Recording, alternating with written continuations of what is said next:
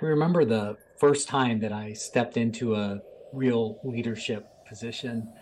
It was kind of like being an astronaut. It felt like I was getting on a rocket ship and was going to blast off to a planet, a place where I could do my leadership stuff, make a difference, change people's lives. It's like being in that rocket ship and heading towards a moon, and it's getting closer and closer and closer. And then something happens.